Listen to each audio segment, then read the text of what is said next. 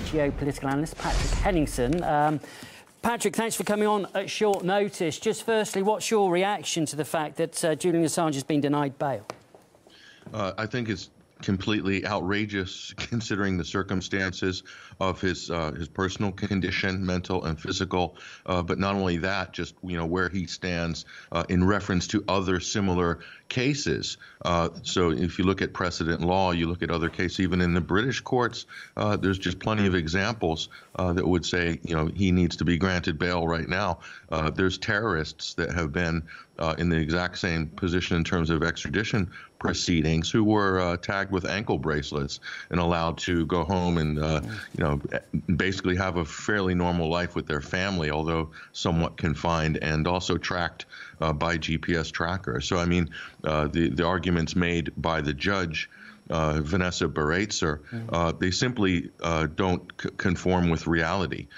She's characterizing his flight a decade ago from what she calls absconding, but in fact he was legally, according to all international law and treaties recognized by the British government, he was seeking political asylum, which is your right.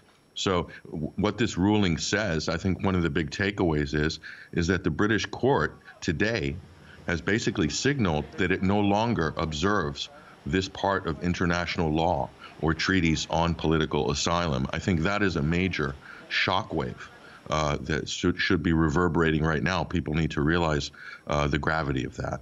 OK, it was the US, wasn't it, that opposed this bail application, and they were saying that, look, Assange did go to great lengths to avoid extradition in the first place when he took refuge at the Ecuadorian embassy, and he was there for 7 years. So, why should we believe that he would adhere to any bail conditions?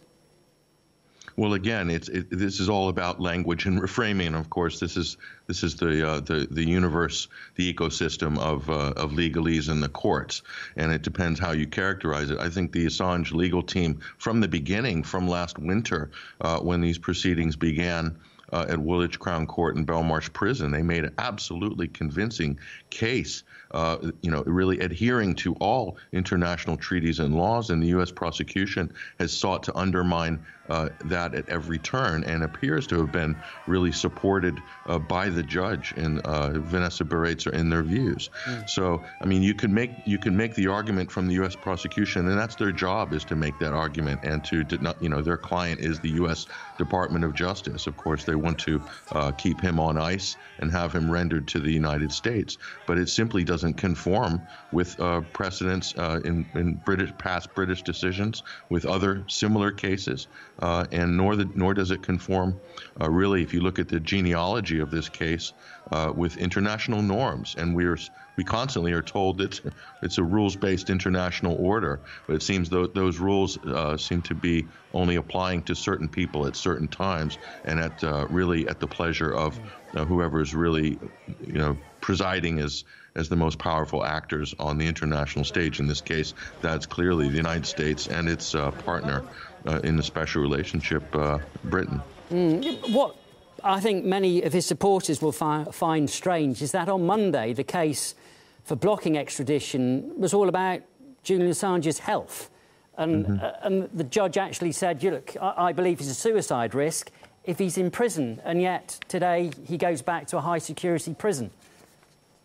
Well, quite right. You've illustrated the point perfectly. Not only that, on top of what you've just said there, which is a very valid argument, and certainly it's one that the defense is making. The fact that under the guise of COVID-19, under the atmosphere of the pandemic, there are no visitation rights right now, I believe, for Belmarsh Prison. I may be wrong on that, but I'm pretty sure last time I checked that's been suspended. So he will not be able to see his family in the near future. For the foreseeable future. So, I mean, there's that, plus, certainly there'll be appealing again. Then there's the issue of, will he have access to his legal team, which he has been denied access to, proper legal team to prepare for his defense at every turn, really, in the last couple of years. That's also going to continue going forward. Certainly his defense is going to be appealing at every bit of this in terms of legal motions. But yeah, so the health issue, I mean, you have the extenuating circumstances of COVID, and that's going to increase the mental condition that the judge, as you pointed out, is ruling on just yesterday. So I don't understand really how this, how this makes any sense. It doesn't. And again, you've got a man here who's on remand. I mean, he's not been convicted. He's on remand and he's back in a high security prison. Well, that's the other thing. This is unprecedented. It's going on now a year and a half unconvicted in a maximum security prison. So again, we're comparing him to serial killers, murderers, terrorists, bombers, things like this. He's definitely been classed in that position. So, from that point of view, the classification, how the court is, how the judge, how the prosecution is framing Julian Assange is that of a high-tech terrorist, is that, as your previous commentator stated just a few minutes ago, and also that WikiLeaks is framed as a hostile foreign intelligence actor. And indeed, the prosecution just this morning brought up the point and made hay about the fact that WikiLeaks had supposedly aided Edward Snowden in his flight from Hong Kong, eventually to asylum in Russia, and somehow that factored in as an argument. So you can see the U.S. is, trying to push all of these sort of things that really have no bearing on the actual decision or how the court was going to decide today, but they threw everything in the kitchen sink in order to create this monster. Again, so not much has changed, really. That's really the sad parts about the decision today is there's, the ball hasn't moved that much down the field in terms of Assange's defense and also in terms of how the media is framing him. I mean, there has been some positive coverage in terms of a lot of people coming out, high-level liberal left-wing journalists and editors and people that were normally silent on this for a long time. They've come out in his defense recently. Some papers like The Guardian have broken ranks and finally said, no, he's probably not good for him to be extradited to the United States.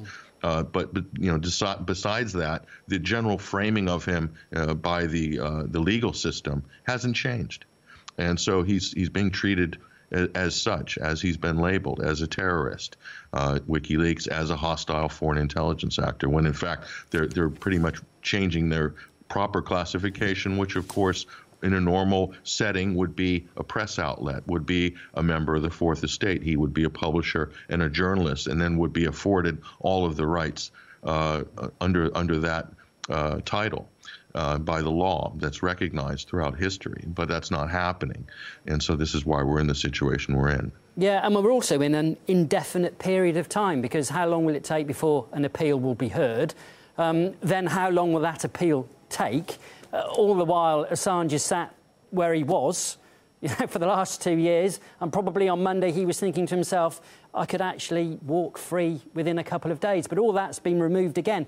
Psychologically, it must be torture for him. Sure. It absolutely is. And not only that, but again, the court, of course, the U.S. prosecution, but the British court is viewing his time in the Ecuadorian embassy as absconding, as sort of an illegitimate attempt at asylum.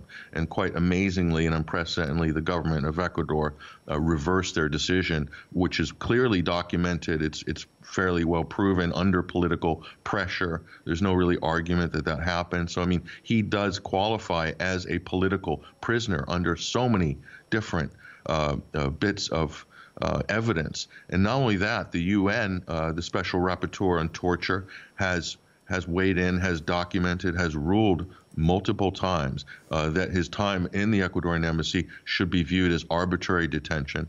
And again, the last 18 months of his stay in Belmarsh is an extension of that. In fact, even harsher detention. And really, he's unconvicted. He's, like you said, he's indefinitely on remand. That's completely unprecedented for someone who's, playing the role that he's playing in reality, which is journalist and a publisher, but has been reclassified through language and reframing as something else, as a national security threat, as a terrorist, as a flight risk in that sense. So if he was a terrorist, he was a bomber, and he did, is guilty of some terrorist offense somewhere And, you were in this situation, and, there were actual lives that have been lost and so forth. And he was deemed to be if this was another person, you could see how these arguments could be valid from the U.S. prosecution. But in fact, in the case of Julian Assange, they're not. Nobody can make a sane argument that they would be. So I think that a lot of this is happening within the bubble, within the confine, within what increasingly looks like a vacuum of reality within the legal system that doesn't really adhere to what the realities are outside the court. And I blame part of this on the mainstream media, who have been basically absent without leave for years on his case. And that has changed, Patrick. I'll just intervene there because, if you're reading the newspapers, just go back 5 years, 6 years, there was a lot of support for Julian Assange, and then it just changed.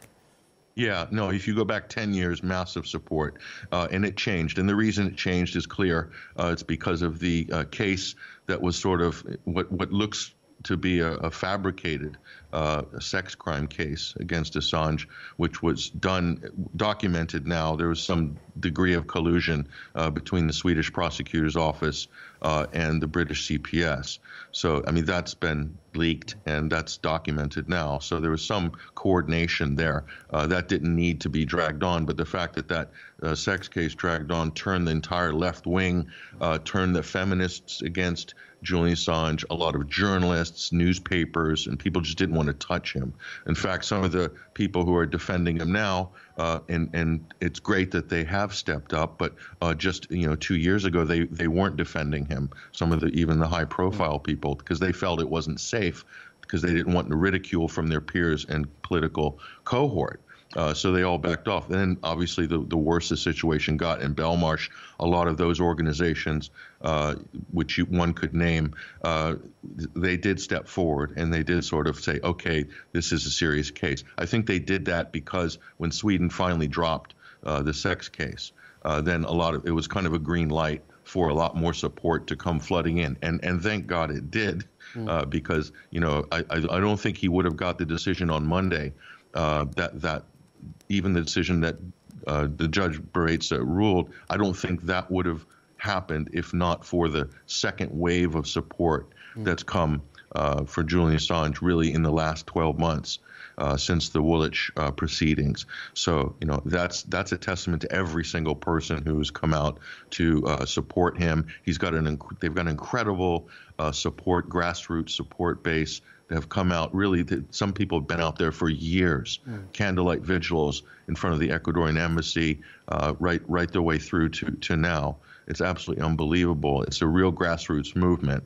And if there hadn't been the pandemic last spring and lockdown policies, you would really see some serious crowds outside these proceedings right now. I mean, it would be thousands. I mean, there is. Sorry, I was going to just jump in there, Patrick, and say there is a quick way out, and that would be for a pardon from Trump before, January the 20th?